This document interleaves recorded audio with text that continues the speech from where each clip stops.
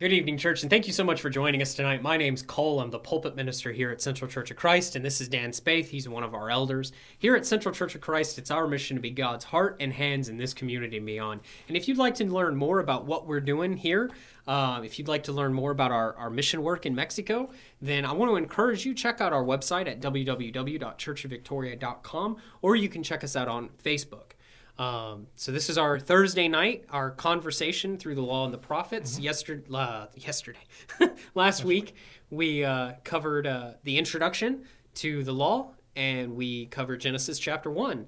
And today, I think we're going to be finishing out Genesis 1 and getting into 2 and 3 and a little bit farther on into the text, so I'm excited to do that. Hopefully we'll get a... Well, I don't have any. I'm not going to be reading any more ancient Near Eastern law codes, so I think we're already past that. We're already moving in a good direction. Yeah, I hope so. Right.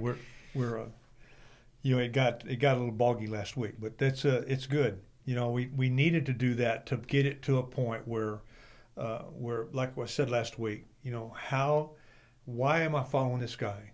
Why is it important? And I think everything we ended with last week was everything you guys out there were worshiping, God created it, and that's a big deal. Absolutely, that's how we ended it last week, and I think we need to focus on that. We need to remember that even when we get to a point where we start worshiping things we should not worship, remember that God created them, and the one we should be worshiping is Him.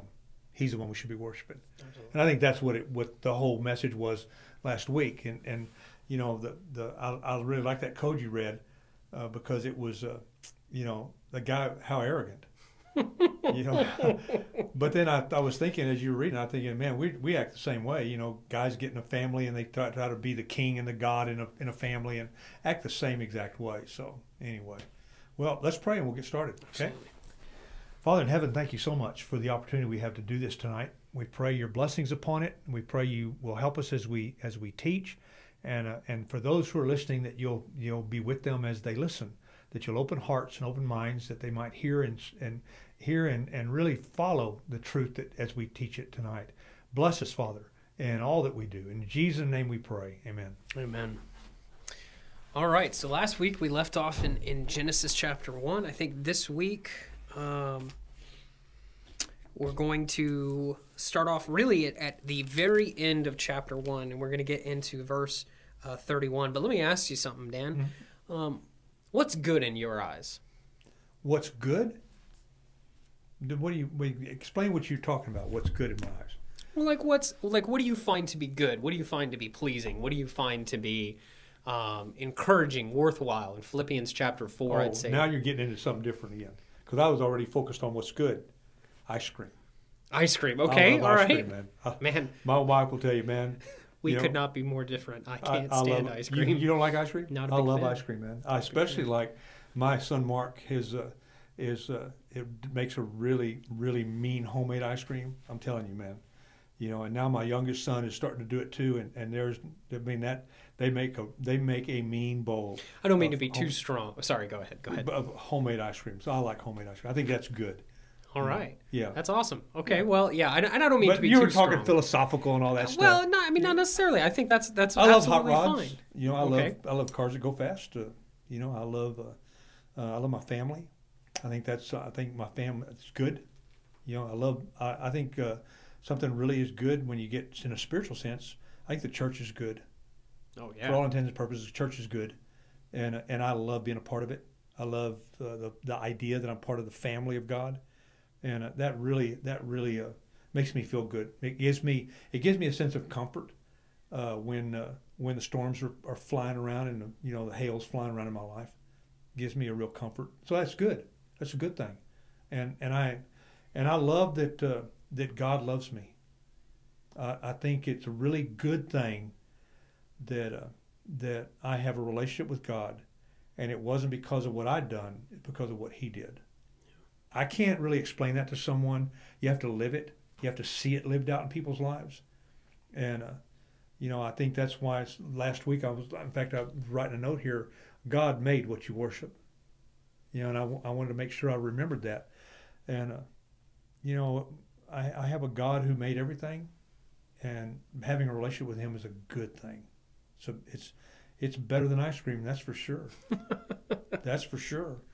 Now, but when it comes to a little physical, really down to earth, I love my grandkids. I think my grandkids are good. I think I'm glad they should go home with their parents, but Well, I hear that's the joy of being a grandparent. Yeah, it can be. Yeah, it can be. Anybody that knows Hurricane Hannah, knows, my little granddaughter. She can be a real handful. But, wow. But those are all good things. I look in her eyes and I know that what a life she has ahead of her. I pray that there's good out there for her to be enjoyed by her. I hope. I have a lot of hope, and that's a good thing too, because my hope is based on Jesus and His. Like the song says, my hope is built on nothing less than Jesus' blood and righteousness. And I have a great deal of hope that God's in charge, and I love that. I think it's good. I think having a relationship with you is good. I think it's good for both of us. I think it's I enjoy your company. I enjoy you as an individual, and I think we connect, even though we're completely different, polar opposites. I think we connect, and I think that's a good thing. And I think that only happens because of God. We did the thing on the funeral for for Mary Jane, and I told you, I said, Mary Jane came from a place that I didn't even understand, because she has letters behind her name. Those letters to me, all they mean? Just letters of the alphabet. They mean anything to me. Not from where I came from. But, God can mold us and meld us and make us into a unit through His blood. That's a good thing, man. Well, into one body. He takes those who might be opposites. He takes those who, where in normal life you might not have anything to do with each other, No, you don't understand. The life that they ran, the life that they had, I didn't even cross the path that they crossed on any time in their life. I never would have crossed their path because I wasn't in the same hemisphere with them. And I can, and I know Vic's a humble man. So was Mary Jane. She's a very humble woman. And they've been aghast at something like, but from my perspective, they went to college and they did, they got PhDs and masters and all that stuff. And I'm going, I don't know what you're talking about. That's not where I lived. And then yet God brought us together. No rhyme or reason, dude. And here we are. And I get the privilege of being a part of His family and being a part of His life. It's amazing. It is very amazing. It's good.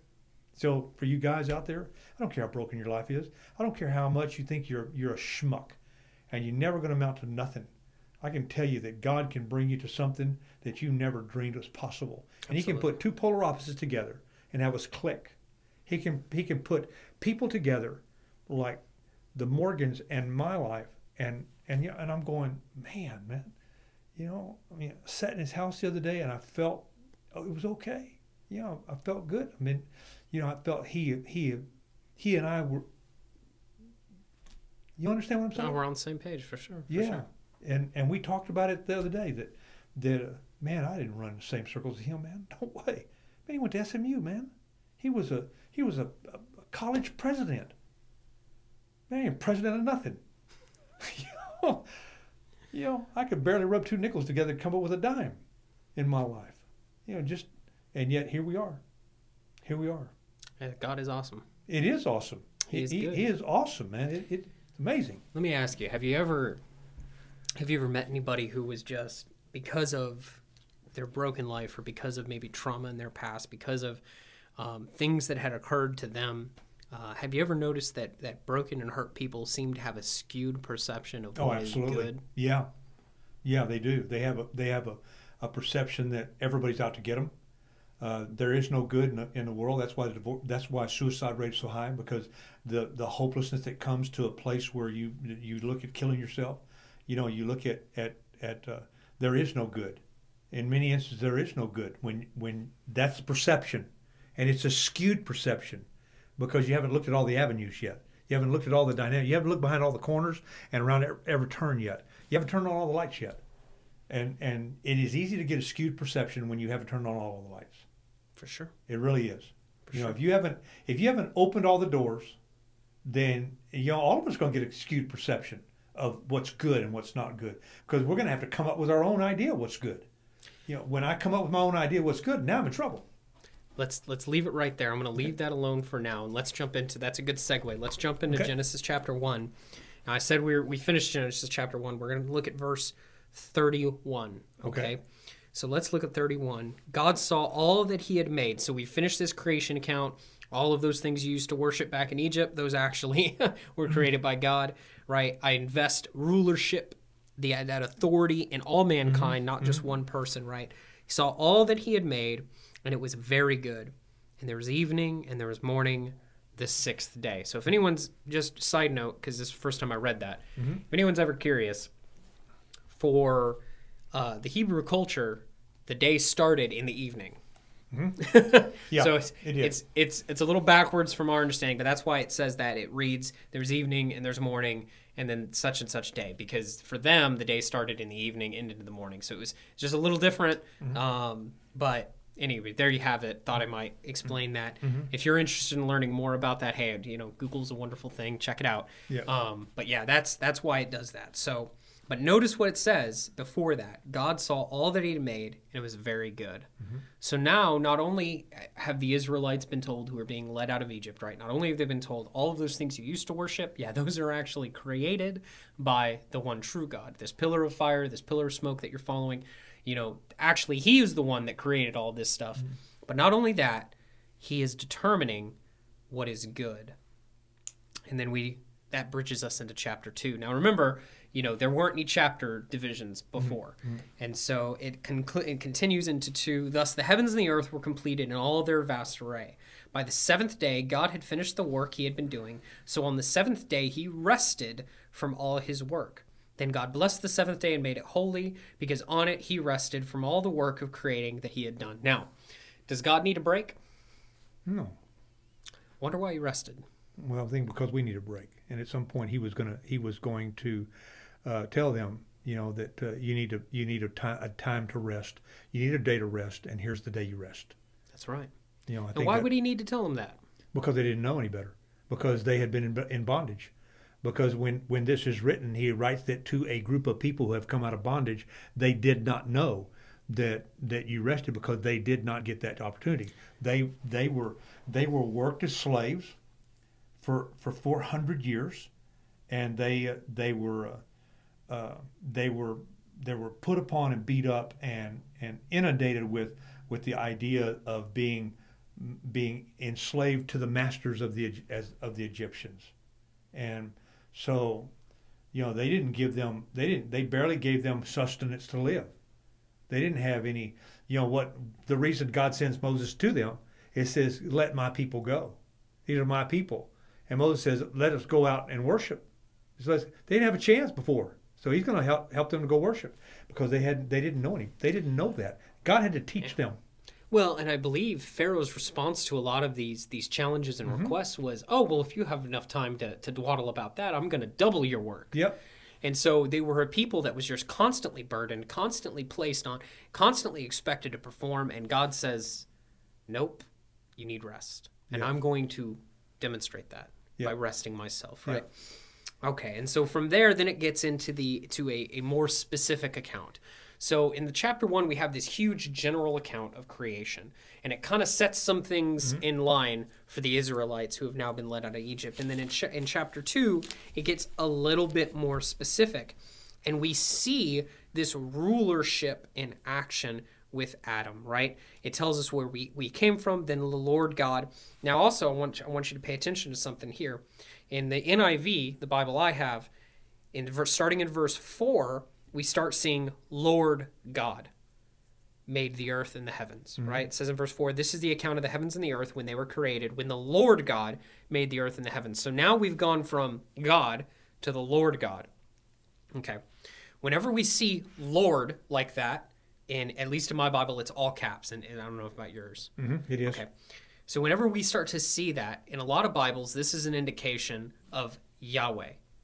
Okay. This is that I am. right? Moses said, who am I supposed to, when he's talking to the burning bush, who am I supposed to say sent me? Tell them I am sent me. And it's a capital I and a capital A-M.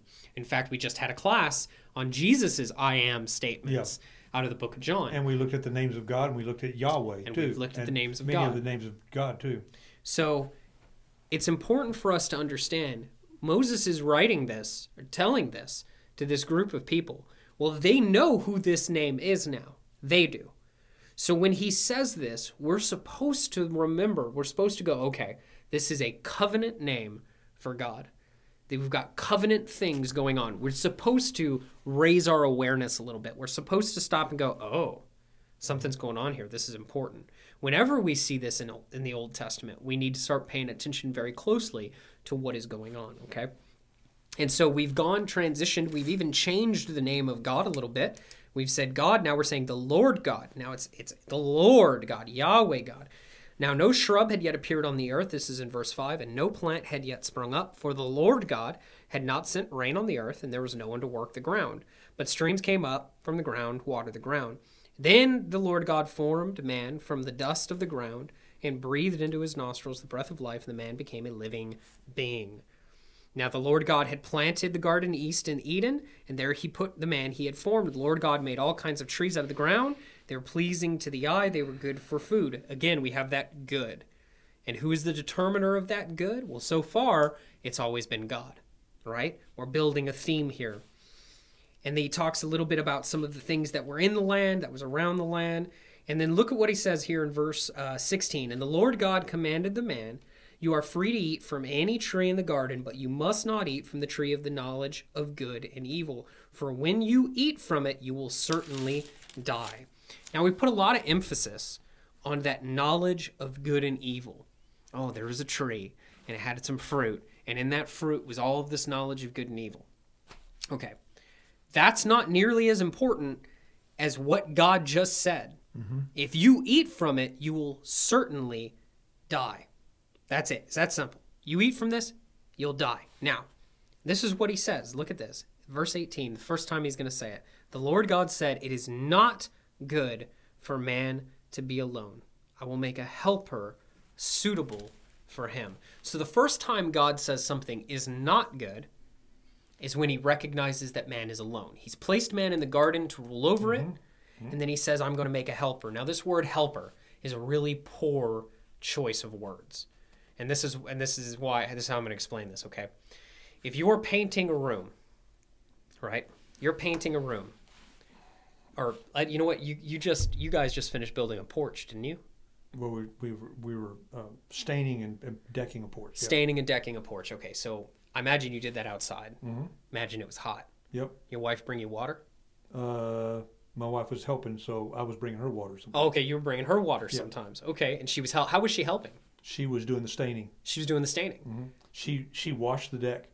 It was a deck that had been there for a long time, and she washed the deck. And Kevin and I rebuilt the steps because the steps were kind of dilapidated, so we rebuilt the steps, and then she washed it and she stained it herself. And so she helped. Absolutely. Right. Absolutely. No. She did it. Okay, so she did it. She didn't help, but because I didn't. The total job. I did what I was told. Okay. The total job, though, in redecking and resurfacing and staining, she was a helper. Absolutely. Okay, that's not what this means. Okay. Not at all. What? In fact, because the reality is, you could have done the job without her. If she wasn't there to wash the deck, you could have washed the deck. Kevin could have washed the deck. Okay. What this word means in the Hebrew is what the water was to washing the deck. In other words, you wouldn't have been able to do the job without her. Okay. So she's the water. She's not helping you do it. She's the water. She's the stain. You want to restain the deck? She's the stain. Okay. She is vital to the task. In fact, so vital you so can't it's do not, the job. It's not. The word helper is not a good translation at all. Not at all. For not this, at all. for Very this poor. Because Very poor, helper insinuates that I helped her, or she helped me, like she handed me nails while I hammered the boards. Yeah. She is the nails. But that's not what this says. That's not what this translates. That's not what this. That's not what it lends us to look at. It's not what it lends us to understand. No, but in the original language, this word is supposed to be something that is okay, let's put it this way. Every other time this word is used, it's God who's doing the helping. Okay. So when God is doing the helping, can anybody else get the job done? No. That's what's in view here. It's something that is vital, absolutely Is it the same vital word? to the task. As helper? Yeah. I mean, is it the same word? Yes, when used it's every the other same time? word. Yeah, it's the same word that's used every other time. So we're talking about, now this is what's so important to understand, is this is a cultural understanding. We look at this word and we say, oh, a helper. You know, I helped Dan. I handed him some Well, it's water. like a team player. Right, it's like Someone a on team the team. player. Yeah. Yeah. But that's not what it means. It's, in fact, this person is so important that God would say, hey, it's not good. And to solve this not good problem, I'm going to make this. Now, Adam's appreciation of the woman is absolutely on point.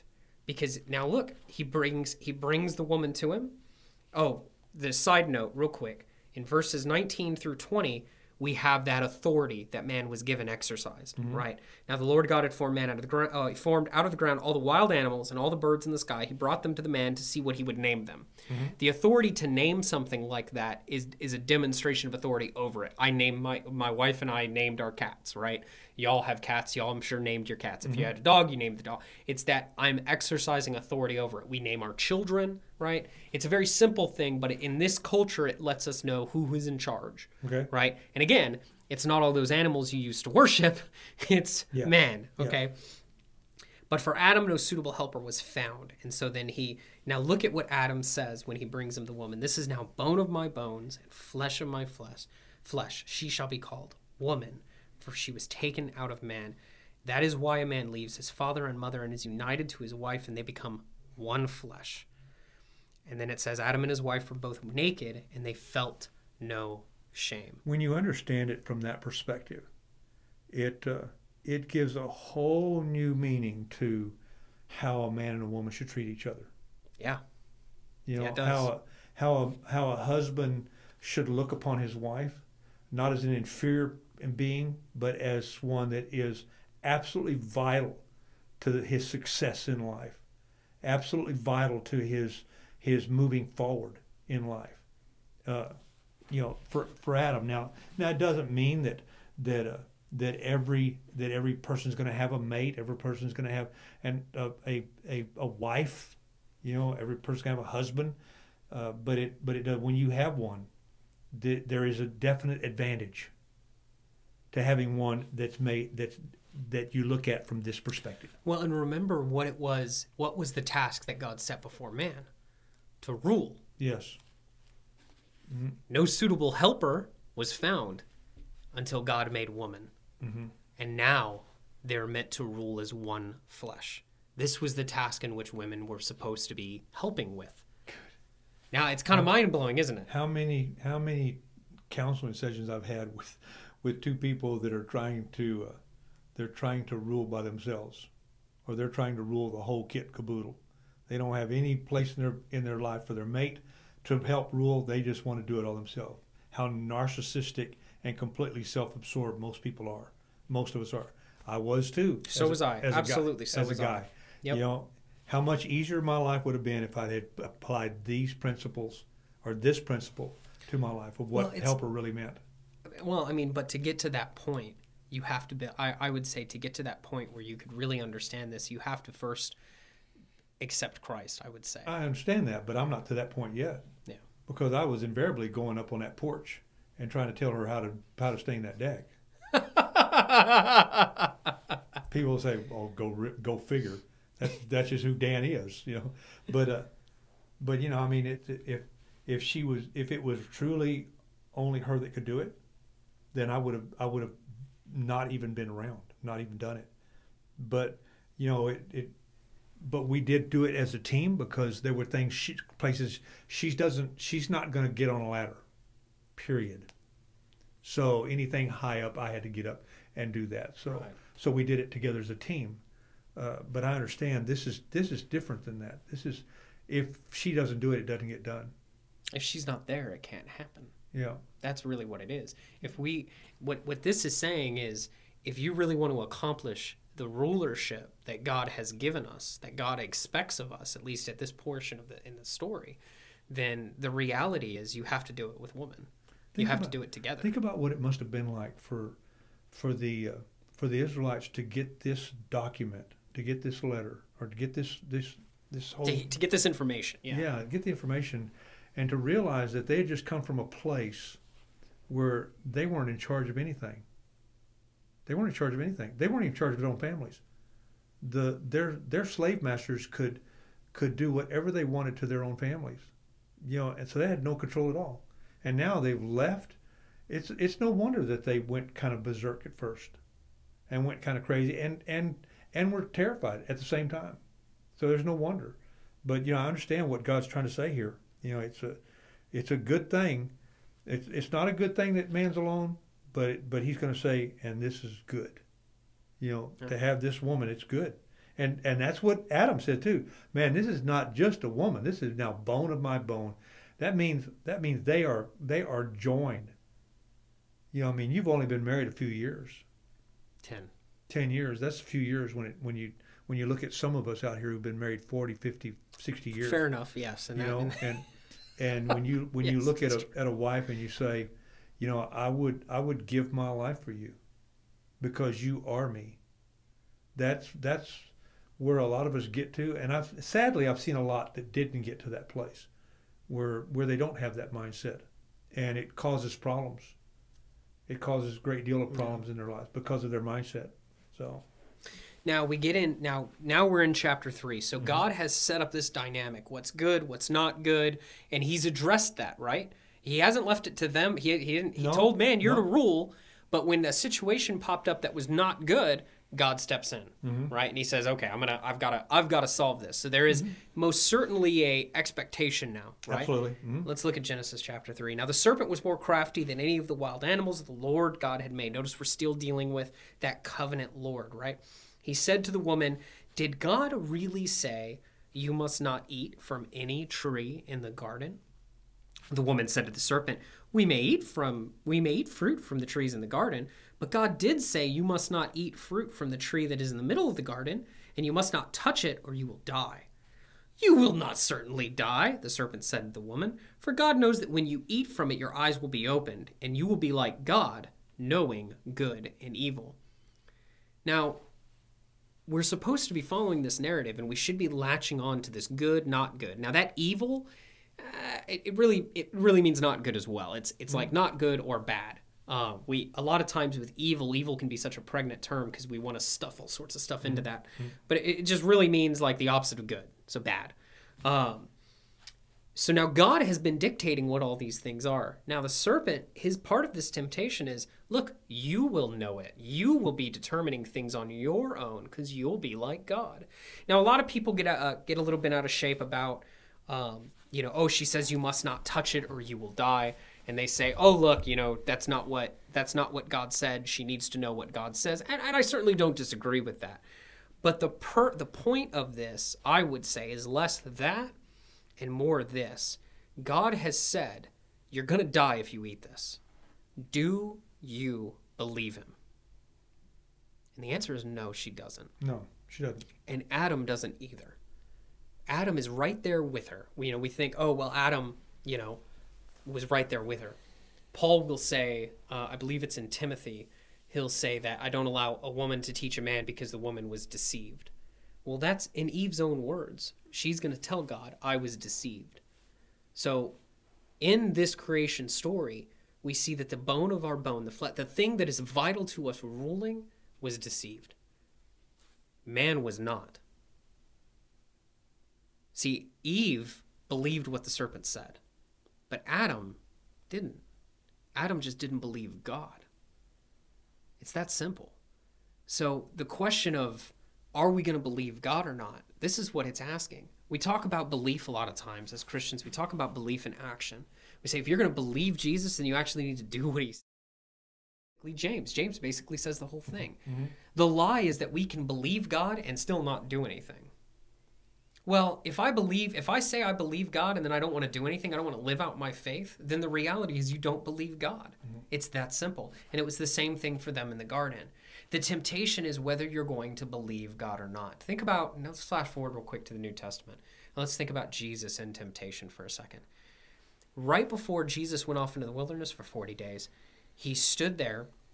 He was baptized in the Jordan by John. Mm-hmm. He's baptized by John. He came up out of the water, and a voice from heaven said, "This is my son, with whom I'm well pleased." Now, what did Satan say before he tempted him? If you are the Son of God. Yeah. See, temptation comes in a lot of different ways, right? Mm-hmm. We are tempted because, right, as it'll say here in the text, when the woman saw the fruit of the tree was good for food and pleasing to the eye and also desirable for gaining wisdom, that's all temptation. Mm-hmm. But what is the temptation? To not believe what God has said. It's that simple. For Jesus, the temptation was, are you going to believe what God has said? He said, you're his son. Are you going to believe that? Well, if you are the son of God, do this, do that. I've never been tempted, believe it or not, Dan. You might be surprised, but I've never been tempted to turn stones into bread. Do you believe that? Yeah. I've never been tempted that way. Yeah. I've never been tempted to throw myself off a building so angels will catch me. Never. Can you believe it? I can believe it. Oh my gosh, I'm never. But you know what I have been tempted to do? Not believe what God has said. I've been tempted to be terrified about the direction of our country.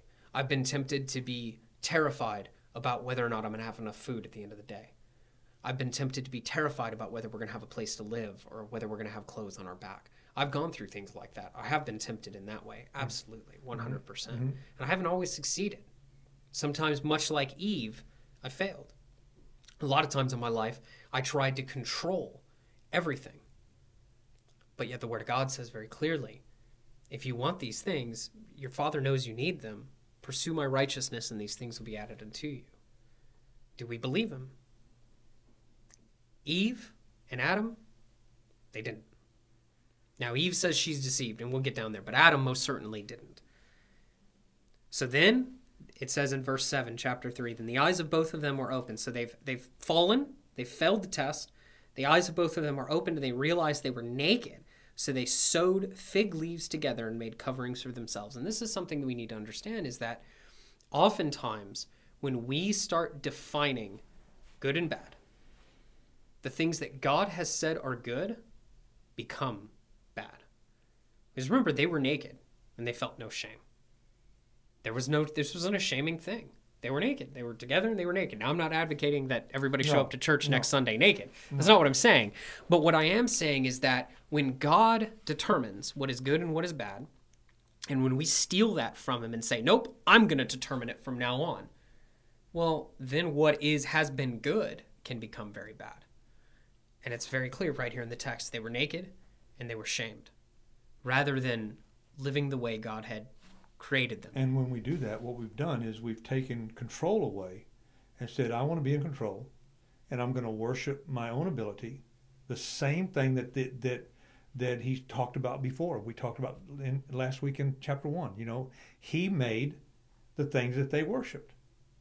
You know, he made us, and we begin to worship ourselves. Think now to Romans chapter 1. For even though they knew God, they did not honor him or give thanks. Yep. But instead, they suppressed and exchanged the truth and worshipped the creation rather than the creator. They were the determiners of what was going to be good and what was going to be bad. The text will go on. God comes and looks for them, right? And the man and his wife heard the sound of the Lord God as he was walking in the garden in the cool of the day. Can you imagine that? No. Walking with the Lord God, the creator of everything. Oh my gosh, man. Yeah. I mean, we have part of that now, right? The Spirit comes and he dwells within us. So we have a part of that now. But to have the complete fullness of it, I can't wait. Yeah. I can't wait. Walking with them in the cool of day, and they hid from the Lord God. So now look at what's been broken. His relationship's been broken. See, when the Lord God determined what was good and what was bad, everything was kosher. But when they did it, their relationship is now broken. In verse 9, but the Lord God called to the man, where are you? Yeah, because you're not here with me anymore. Yeah. You think God was confused, didn't know what happened? No, he knew exactly what happened. Well, the man answered, I heard you in the garden, and I was afraid, because I was naked, so I hid. And God said, who told you that you were naked? Have you eaten from the tree that I commanded you not to eat from? The man said, well, the woman you put here with me, This woman that's vital to the task, that's absolutely necessary, that I need to accomplish the mission, right? She gave me some fruit from the tree and I ate it. Now notice he doesn't say he was deceived. He just didn't believe God. Then the Lord God said to the woman, "What is this you have done?" The woman said, "The serpent deceived me and I ate." Kind of gives us a little insight into Paul's quotation of this later on. So the Lord God said to the serpent. Now this is so important. What we're about to read is the beginning of a red line. Now, some might argue that red line starts in chapter 1, verse 26. Peace.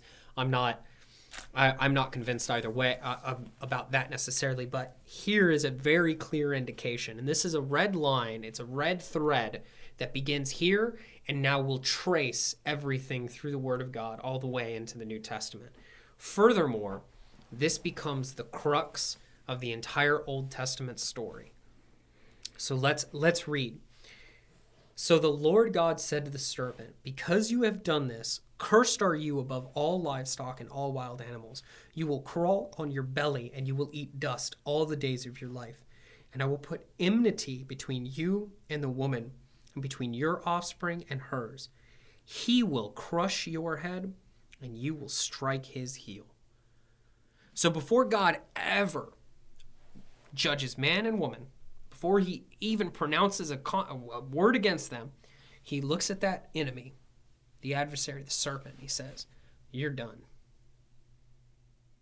Now, that's a pretty important thing, I think, for parents to grab onto. Yep. You know, before we ever discipline our children, maybe we ought to think about addressing the root problem before we ever deal with them. And notice, his addressing the root problem is promising their salvation. Yep. Because this is absolutely talking about Jesus. Now, I've never seen The Passion, but I've talked to people who have. I'm talking about the Mel Gibson film, The Passion of Christ. And they said that in the garden, when Jesus is praying, there was a serpent, and its head was smashed. That's what this is in reference That's exactly to. what this is about. Yep. And I would agree with that. I think that whoever was advising Mel Gibson on that film, maybe I'm not too familiar with Catholic doctrine, but maybe that's a commonly held thing in the Catholic Church. But I would certainly say the battle was won in Gethsemane, that it was fought and won in Gethsemane. You know, I mean, yeah, and you're probably right. I think it was won much earlier than that. Okay. I think it was won when Jesus made the decision to come, when it was decided for him to come. Good point. That's good. Fair. Philippians chapter 2, he emptied himself of himself. He left his Father, emptied himself of himself. I think it was one already there. Now, the act had to be done. He had to go through the obedience process. He had to do what he was told, and go to the cross, because it was going to be the symbolism of what they were going to experience through Passover and all that. And we'll get to all that later on. But you know, with Jesus, yes, I understand he's pleading in the garden. I agree with you. You could trace it from there. But I think early on it says in Philippians 2, when he empties himself and he becomes man, he becomes lower than the angels. He humbled himself even to death. Well, when he did that, he had already decided it's done. It's done. And in God's mind, it already had been done. But he had to go through it. He had to finish it. So in the garden, I agree with you. He's begging for his life, and I don't want to do this. But he's already decided that even though he's not going to answer me in the way I want, I'm still going to go do it. He'd already decided. He'd already decided back then. Here, it's very prominent for us to look at and say, this is called the mother promise. Genesis 3:15 is called the mother promise. You know, the promise that God makes to the serpent, the promise that he makes to us, that one day the power you have, I'm going to take care of the power, and I'm going to destroy your power. You're going to strike him. You're going to strike him. I know a guy that got bit by a snake. I know a guy that got bit 3 times. He was sailing in a tank. He got bit 3 times by a water moccasin. And a water moccasin is a nasty animal, okay? It is a nasty, nasty, nasty animal. Not admit that it's dirty. It's just got a nasty personality. Have you ever been around one? No. Man, they have got a nasty personality. And they were saying it was getting low, and so they're trying to get all the fish. And they were going to take them to the Navidad River, and they're going to put them in the Navidad River to save the fish, because the tank was drying up. And a snake bit him, not once, not twice, but 3 times bit him, on his foot. I believe it was 3 times. It's been a long time ago, but he got really, really sick. Never went to the doctor, but but that snake struck him right below the water. He could see it strike him right below the waterline. So as he's squirting venom, it's going. So he didn't get all the venom, is what I'm saying. But the point is that even though that snake struck him on the heel, he didn't die, didn't kill him. I know another guy that got bit by a rattlesnake, and he was shredding, and they cut him up, a den of them coming out. He said they were boiling out of that hole, and he ran the shredder over them, and cut him up, and he stepped off the shredder. He didn't have any shoes on. He was on that shredder, on that tractor, without any shoes on, and he stepped off, and a piece of one about that long bit him on the foot, and he died twice, almost died numerous times after that. I had lost track of him because later on, but he was the last I saw of him when I knew him. He's a guy who lived across the street. He still had a gaping hole in his foot, and he still walked with a limp. When I saw him the last, but that snake did not kill him. And this doctor said that snake struck him so hard and was so angry that it dumped everything it had in him. That's why he almost died from that snake. It wasn't a great big humongous fang marks like we've seen where people die pretty quickly, but it didn't kill him. So when he says here, you're going to strike him on the heel, it's not going to be fatal. It's going to hurt him. It's going to put him down, but it's not going to hurt him. You'll try to kill him, but you won't be able to. You won't keep him down. But you know what I'm going to do to you? You know what he's going to do to you? He's going to crush your head. I've got all these stories, but I never have gotten a story of someone who I know that had their head crushed. Never. I know that's happened before, but I've not experienced it in anybody I knew where that's happened before. I know a guy that was in a car wreck and hit it and planted his face against the windshield, and he was never the same. Broke all the bones in his face. I know that. That was before airbags, and this was a killing blow. Yeah, this one crushed his head. Yeah, that's the point. It crushed his head. It killed him. It's a killing blow. And he goes on. So he targets that serpent and he gives this promise. Now, literally, the rest of the Old Testament is the adversary trying to kill off this bloodline. Yeah. And it's going to start in chapter 4. Yes. It's going to start right after this. And that's a good point, because that's exactly what he does. He's going to try to kill this bloodline off. He's going to try to do everything he can to kill off the bloodline. Yep. Now, you need to be thinking about this, though, because there's a promise here. There's a promise. Now, we know who it is, but these Israelites who are wandering in the desert have no idea. They have no idea They're talking about snake. Who this guy is being promised to, right? All we know is there's a guy that's coming who's going to crush the head of the snake. They don't know it's Jesus. They don't know it's Jesus. No. They don't know. But they know they're supposed to be looking for someone. And so this begins the great hunt.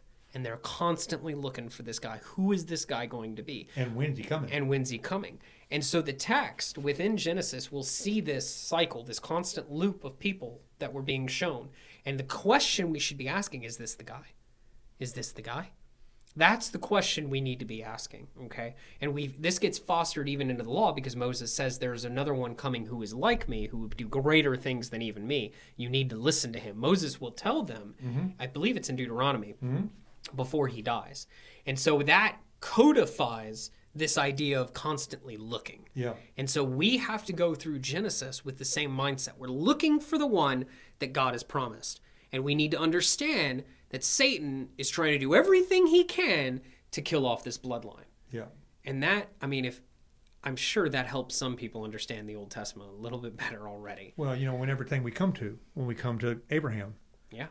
And we come to the we're going to look at it and say, this is symbolic of, when he's told to go kill his son. He believes, Hebrews tells us, he believes that God could raise his son from the dead. That's right. So he kills him. In his heart, he kills him. Well, we know that everything there is God's plan unfolding as it unfolds. This is Isaac. This is the promised one. This is the holy child. This is the child that God is going to bring his seed line from. And here he says, I want you to go kill this boy. Go kill him. Well, Abraham said, this is so important. this is so important that if he really needs this boy alive, We'll get there. We'll get there. Yeah, we'll get there. But you know what I'm saying? Everything. What you're saying is everything revolves around this verse, and those are just part of the things that show us that very thing. Well, so let's keep going. So then he looks at the woman, and he says, to the woman, he said, I will make your pains in childbearing very severe. With painful labor, you will give birth to children. Your desire will be for your husband, and he will rule over you. To Adam, he said, because you listened to your wife and ate fruit from the tree which I commanded you, you must not eat from. Cursed is the ground because of you. Through painful toil, you will eat food from it all the days of your life. It will produce thorns and thistles for you, and you will eat the plants of the field by the sweat of your brow. You will eat your food until you return to the ground, since from it you were taken. To dust you are, and to dust you will return. Adam named his wife Eve because she would become the mother of all the living. The Lord God made garments of skin for Adam and his wife and clothed them. They messed up, they sinned, required sacrifice.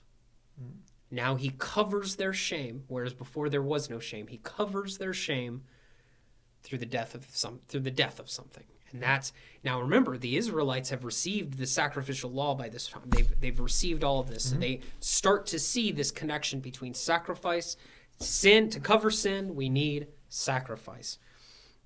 And it goes on, the man has now become like one of us, knowing good and evil. He must not be allowed to reach out his hand and take also from the tree of life and eat and live forever. Now, this is not a punishment. This is protection. This is protection. Because right now, that question that God asked, where are you? They were separated. If man reaches out his hand and eats from the tree of life now, that's eternal separation from God. Yeah. There is no forgiveness. There is no coming back from that. There's nothing. Now there's nothing. Whereas before there was a chance, now there's nothing. So God guards the way to the tree of life and says, nope, you can't go there, you can't eat that, and it's for your own good. Now, do we understand that? Do we get that?